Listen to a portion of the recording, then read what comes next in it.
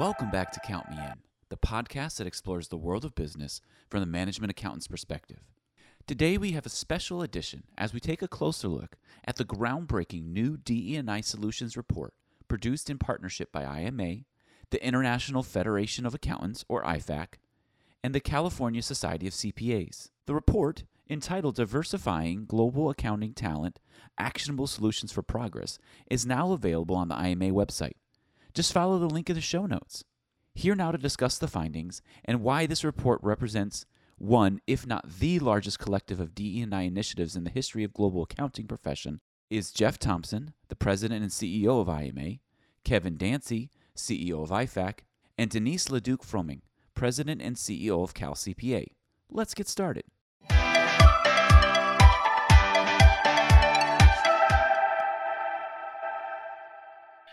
Well, thank you so much, Kevin and Denise, for joining this very, very important podcast. We're all committed to increasing the relevance and influence of our great profession and talent pipeline and talent retention, and certainly diversity, equity, and inclusion is an important part of that equation. I'm very, very proud and honored to have partnered with both IFAC and Cal State side of CPAs in this groundbreaking DE&I research our organizations have collaborated on over the past bunch of months. I believe that the breadth and depth of topics covered and really getting close to the issues at hand is arguably unsurpassed by any other study out there, but it's not a competition. It's about improving the profession and its relevance in an age of disruption and uncertainty. You know, there were some hard truths, hard data points that came out of the surveys that we did both in the US and around the world, the Middle East, Africa, Europe, and Southeast Asia. Speaking about inequity, for example, fewer than 60% of the 8,000 sampled believe the profession is equitable or inclusive. That's a startling number. And so it very much is a call to action to partner together, to understand how we can create diverse pipelines, how we can create an incredibly diverse and inclusive profession, because from an overarching perspective, that improves the attractiveness of the profession to all types of individuals, and our relevance and influence going forward is absolutely paramount. Look, we can't touch on every point in the research that came up in this particular podcast, but would love to hear your reactions, for example, to the more than 70 specific actionable practices recommended in the report. These over 70 actionable practices have been mapped back to the 17 UN sustainability goals for 2030. For example, goals on quality education, gender equality, and reducing inequality. So let's talk about some of the findings, and I need to be quiet and listen and learn. So according to the research, there is a greater diversity across the broader profession than in leadership positions. In a comparison of female respondents' job titles across all regions to those of male respondents with similar education levels and experience, it was revealed that male respondents are holding more senior positions than females, and that typically also extends to other diverse groups. Second, the research points to women and members of other diverse demographic groups in each region, believing there is some level of inequitable treatment and exclusive behaviors that impacted career decisions and prompted some, actually about 12%, to actually leave our great profession. So starting with Denise as a leader in our profession, what is your reaction to the findings in this area of gender and other forms of inequities and inequalities and similar challenges you're facing in a very diverse state of California? Denise? Well, thank you. First, thank you, Jeff, for having me on the podcast today. Really appreciate being here. And also, thank you for we really appreciated partnering with IFAC and IMA on the survey. It's very important, as you said, and there's a lot of great actionable items, which I was so happy to see within the survey because it gives others a pathway to move forward. So that's important. You know, in regards to gender parity, I think COVID, we could all probably agree that it didn't really help on the advancement and the momentum that we had in 2019 with women within the workforce. A lot of women left to take care of their families. No judgment there. It's just what happened. It's the reality. Often, I think women and diverse populations are underutilized within the profession. They aren't provided the opportunities to stand up and to learn new skills or competencies.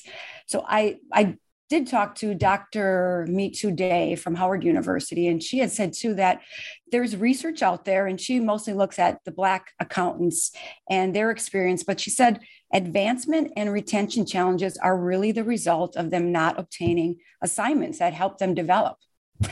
And they don't have the social networks a lot of times to provide that informal career advancement. And I think we could all agree, I know myself, that I've benefited from others helping me to move ahead, giving me opportunities. And if you don't have that, that's definitely a gap. And it also provides you with the thought that maybe you want to leave the profession because you don't have the network and you don't feel that sense of belonging or welcomed environment within maybe the organization that you're in. So there's a lot of statistics out there that really promote the fact that there is not equitable treatment all the time. So a lot of times we say to see me is to be me. And I think, Heather has said that at times as well. And it's really having that awareness and acknowledgement that there is a gap within the profession and understanding that gap. So you have to know where you're at to know where you need to go a lot of times. So it's on the acknowledgement and awareness that the profession does have a gap, and then also the belief that there is an untapped resource out there, and that will provide the leadership and the innovation to move the organization forward. And also having that as a priority within the organization, and the tone at the top, making sure that it is within the fabric of the organization to have DE&I at the forefront and have programs that support that. So essentially having it hardwired within the organization. Great. Thank you, Denise, so much. And before I turn it over to Kevin, I think we probably, three of us would probably agree very, very passionately that we've got a great profession. We need to do a better job at telling the story of the professions making a difference in society. But we also have to create a better story, and to see it is very, very powerful. Kevin, what's your thoughts on the question of gender parity and retention, or similar challenges for other diverse groups from an IFAC perspective? You get to see the world, actually, which is pretty incredible. Thanks, Jeff, and thanks for having me here today as well. I think Denise has covered a lot of the points quite well, but it's very clear that in terms of advancement and retention, we really have work to do as a profession.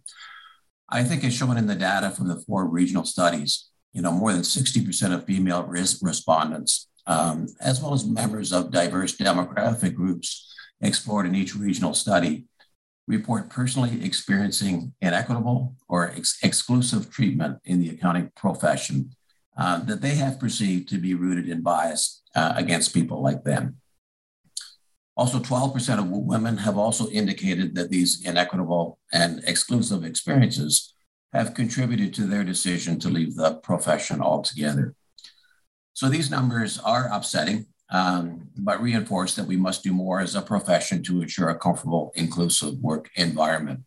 But I think, one of the great things about their report is that now not only do we have some really good data to base our responses on going forward, but that the report really tries to get to pragmatic solutions that the profession can adopt. And I know throughout this podcast, we will delve into some of those as well.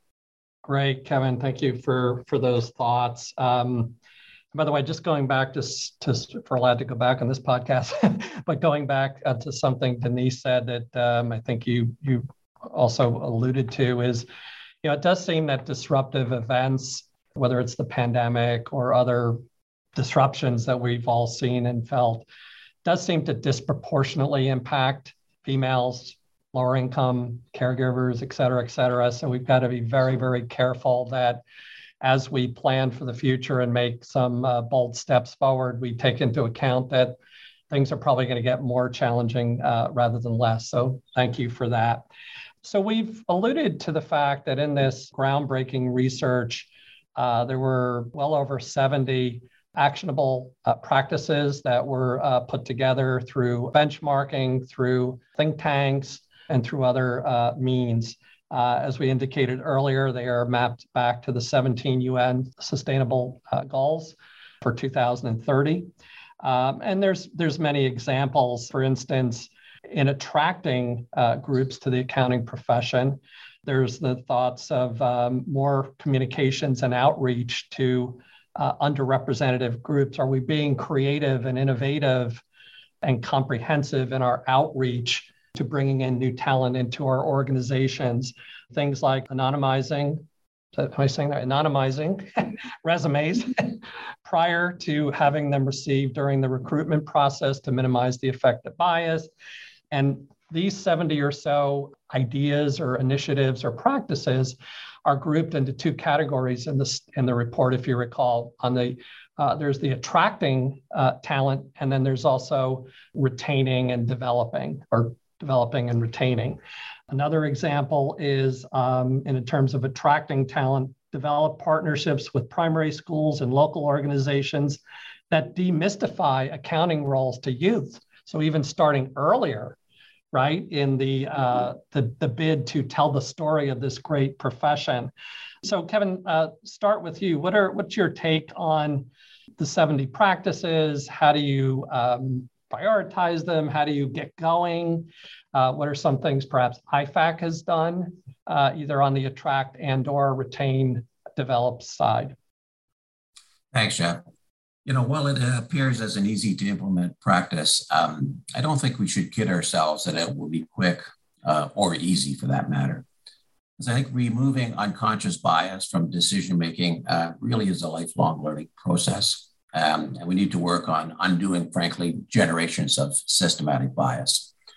With respect to attracting talent, one effective place to start, which you alluded to, is by utilizing software to remove names from resumes or gender-specific language from job postings, because doing so puts the focus on the requirements of the job and the professional capabilities of the person without regard for demographic characteristics. So that's one example. I think another area that will be important for us to focus on is how we are encouraging young people to enter the profession to begin with. And I think this gets back to the point you alluded to earlier in terms of getting our story out there and getting our story out there in the right way.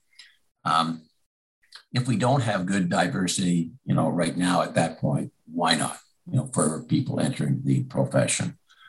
And are the job postings off-putting towards, specific demographic groups? I think these are the questions we need to explore, because ultimately our work starts with marketing the profession as a viable and desirable career path to all. And I think, with all the work going on in the world today around sustainability reporting and ESG reporting, et cetera, I really think we can position this profession as one with a real sense of purpose going forward, which I think will be attractive to the next generation. I think it's really important to weave that into our story going forward in terms of the sense of purpose that an individual can have, and also how that will lead to a viable and desirable career path. Kind of another effective place to start could be by providing internship programs to undergraduate students. We have done this the last couple of years at IFAC, and one of our interns from last year's summer program is now working for PwC. So again, just looking at different new ways in terms of engaging young people with our profession going forward. I think there are options there for us to explore. Yeah, great thoughts, Kevin. And as a proud member of IFAC, I want to thank you and IFAC for its proactive statements and initiatives, working with the IFS Foundation and others to make ESG, environment, social governance, an integral part of our profession where we can make a difference in terms of unbiased results and results with a reasonable level of assurance. It's all about making a difference and being a purpose-driven organization. If we do that well, we will attract a whole new set of inspired students, not to mention the move toward data analytics. So Denise, going back to the question at hand, I know in some media interviews, yourself and Heather on your team have done a really nice job at articulating some of what you're implementing at Cal State's side of CPAs. But what is your thoughts as well on the 70 plus actionable practices and how organizations can get going, get started, and keep it moving? Mm-hmm. I do agree. I mean, with both of you, that having the 70 actionable practices provides a starting point, a great starting point for anyone. It's kind of a menu in which you can choose where you're at and the next step that you want to move forward on. So it allows you to customize, in a way, a pathway or a roadmap forward. So I think that's helpful because everyone's in a different spot and they need to be able to see and have that pathway of how others have implemented. I think a good starting point first is to really have a committee or a group that can be that village or that team to help promote, nurture, and support a program. Because without that, you're just going in many different directions a lot of time and you don't have a focused pathway forward. So I think that's a really good beginning point for anyone. And to make sure that you have the members and you have buy-in from various groups and stakeholders, because that helps you move forward in a more deliberate and intentional way. I would say also to have awareness and do an audit to see where you're at. Truly, what position are you in currently? Because then you can know, like I said before, where you need to go and what you need to put into place. And you share the plan with others, have that tone at the top, make sure there is buy-in by others, because without that, it's really difficult to move forward. And I would agree with what both you and Kevin said on the story. We have to be able to tell a compelling story that resonates with different audiences. So it isn't always the same message, but it has an element of a message that is really at the heart of what others are looking for, because every different diverse group wants something different. We hear that a lot of individuals that want to come in accounting are attracted to the entrepreneurship that is available. So we have to be able to tell the story in different ways that resonate with different audiences. And I would say it is a profession I love. I wear my I love CPAs button, but it is my profession. So it's important to me that it is sustainable going forward. And I think we're poised to really comment on and be involved in many of the new initiatives that are out there, ESG being one of them. Great. Thank you. And Denise, while we're on a bit of a roll here, so we've spent a bit of time on the attracting talent and telling the story and making the story even better. Let's talk a little bit more about the retaining and promoting diverse talent for the longer term outcome of creating a sense of belonging, a culture of belonging. A quote I read on some of the research on hybrid work said, belonging is all about leadership. It's not about location, right? Which we're all dealing with, I'm sure. Some of the recommendations in the report on the retain and promote side includes offering on-site daycare, establishing or expanding parental leave, collecting demographic data to assess equity. Kevin's point about let's use data science to help in our recruiting efforts, and regularly engaging with staff or members in an association, for example, to assess employee sentiments toward DE&I. Why are we even talking about it? Is that for us to be doing? How is that an integral part of the profession? So what are your thoughts on some of these actions or thoughts, initiatives in the area of promoting and retaining, and how can we lead by example?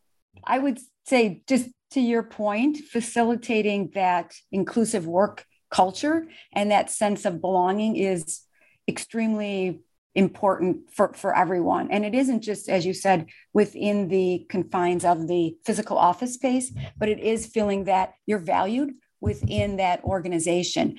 And having the D&I programs that thrive in our avenues to really speak up and for you to be yourself at work, I've heard so many times it's extremely important to everyone within the organization, and to have that support with the tone at the top and having leaders that support kind of where you're going and understand really what you value within the organization and where you need to go professionally. And having mentors, I think mentors are really important within an organization, and sponsors, so that you feel there is a pathway for you to move forward. And I hear that with the members as well, having that mentor so that they know the pathway that is available to them, because it's difficult sometimes to move forward and to know where to go. And having someone that's in your corner that can provide the roadmap is extremely helpful. And I think a statistic that I've heard is that 70% of underrepresented racial and ethnic groups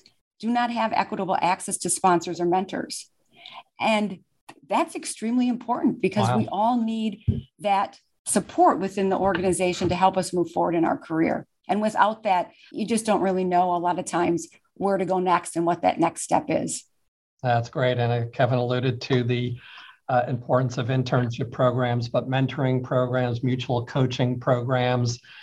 We have to dig deeper and more innovatively. So great. Thank you so much, Denise. Shifting gears a little bit, I'm sure we'd all agree that one of the cornerstones or table stakes for our profession is commitment to professional ethics. The International Ethics Standards Board for Accounting takes this very, very seriously. Kevin, the general question is, what is the relationship between DE&I and ethics, and even ethics codes? For example, should there be direct or indirect reference to DE&I in ethics codes? Is probably the broader question for consideration. Thanks, Jeff. Great question. I think I'd start by saying inherently ethics and DE&I are linked together. As accountants, we have a responsibility to uphold the highest standard of ethics and make fair decisions free from bias. So that's kind of a fundamental principle 101. And I think in the report, it's outlined that compliance, along with the IASBA Code of Ethics principles, can help support the effectiveness of DE&I programs. Now, while the IASBA Code does not expressly address DE&I, its overarching requirements note the importance of having ethical values that align internal organizational cultures to the principles of ethics in the code. And compliance with the code's principles of ethics can help support the effectiveness of DE&I programs. For example, compliance with integrity involves fair dealing. Fair dealing includes respecting and promoting values of DE&I. Also, compliance with the principle of professional behavior would lead a professional accountant to avoid being associated with discriminatory or biased practices that are not aligned with fundamental tenets of DE&I and, consequently, the organization's DE&I related programs and policies. The code also imposes a responsibility for professional accountants to take action if they become aware of or suspect non-compliance with laws and regulations, which would include DE&I related laws and regulations. So there's quite a bit of connectivity and alignment between DE&I and ethics for professional accountants. Thank you, Kevin, so much for those thoughts on the fact that DE&I and sound ethics are linked and joined at the hip as mutual enablers. We already talked about the fact that as we evolve into ESG, environmental, social, and governance aspects, that there too, a diverse, equitable, and inclusive environment goes hand in hand. The social aspect of ESG talks about human capital and board diversity. And so very, very, very important for professional and accountants in business to play a leading role. So as we wrap up, as we know, more than 60 professional accountancy organizations around the globe joined us as what we call DE&I advocates, committing their organizations to collaborative action for change. This is a grand opportunity to address and mitigate the risk and seize opportunity to grow and expand the diversity, relevance, and influence of our great profession. So given the magnitude of this and the opportunity here, start with Denise. What closing thoughts would you give to kind of capture the path forward? I would say first, just have conversations so you understand where you're at and you have the awareness that you need, and then take action. Take a step forward, lean in, and do something. Because a lot of times there's a lot of conversation and we need to really take action. So I would urge anyone who signed on, our CalCPA members, to take immediate action and utilize those 70 action steps. Select one, reach out. There's organizations that are noted on there. Reach out to an organization and ask for help, because everyone will help and assist, and they're more than willing to give you a hand up. So I would say have a conversation, take an action, and enlist those leaders and stakeholders that you feel could help you move forward. It's extremely important. And we're so happy that we had the 60 that signed on, because it shows the interest and the commitment to DE&I and moving forward. Great. Thank you so much, Denise. And 100% agree, having conversations, and many of them with multiple stakeholders, critically important. Kevin, what are your closing words of inspiration here? Put you on the spot. I think the important next step, Jeff, is to begin to take new actions as a result of what we've learned. And the report generated an inventory of more than 70 actionable DE&I practices, each mapped to relevant UN SDGs, which millions of accountants can implement. And as you said earlier, the actionable DE&I practices fall into one of two overarching categories that represent necessary strategic objectives for the accountancy profession's DE&I efforts. The first was attracting diverse talent, and the second was retaining and promoting that diverse talent. Effective solutions are needed to increase representation at all career levels, effectively measure DE&I progress, and enact coordinated widespread improvement across the profession. Bottom line, Jeff, is that the time is now to effect change and unite the profession in a collaborative approach to solving these challenges. Great. Thank you so much, Kevin and IFAC and Denise and Cal CPAs. It's been a privilege speaking with you today. I can't tell you how proud I am personally and on behalf of IMA for partnering with you on this groundbreaking and actionable research. Look, we all want a fair and equitable workplace where people feel valued and belong, a sense of belonging, and it's talent that's going to move this profession forward more than anything else. And, when you think about it, nothing less than the future relevance and influence of our great profession is at stake. So let's approach this challenge, as Kevin and Denise have said, with a sense of urgency, a sense of pride, and a sense of inspiration. This has been Count Me In, IMA's podcast, providing you with the latest perspectives of thought leaders from the accounting and finance profession. If you like what you heard and you'd like to be counted in for more relevant accounting and finance education, visit IMA's website at www.imanet.org.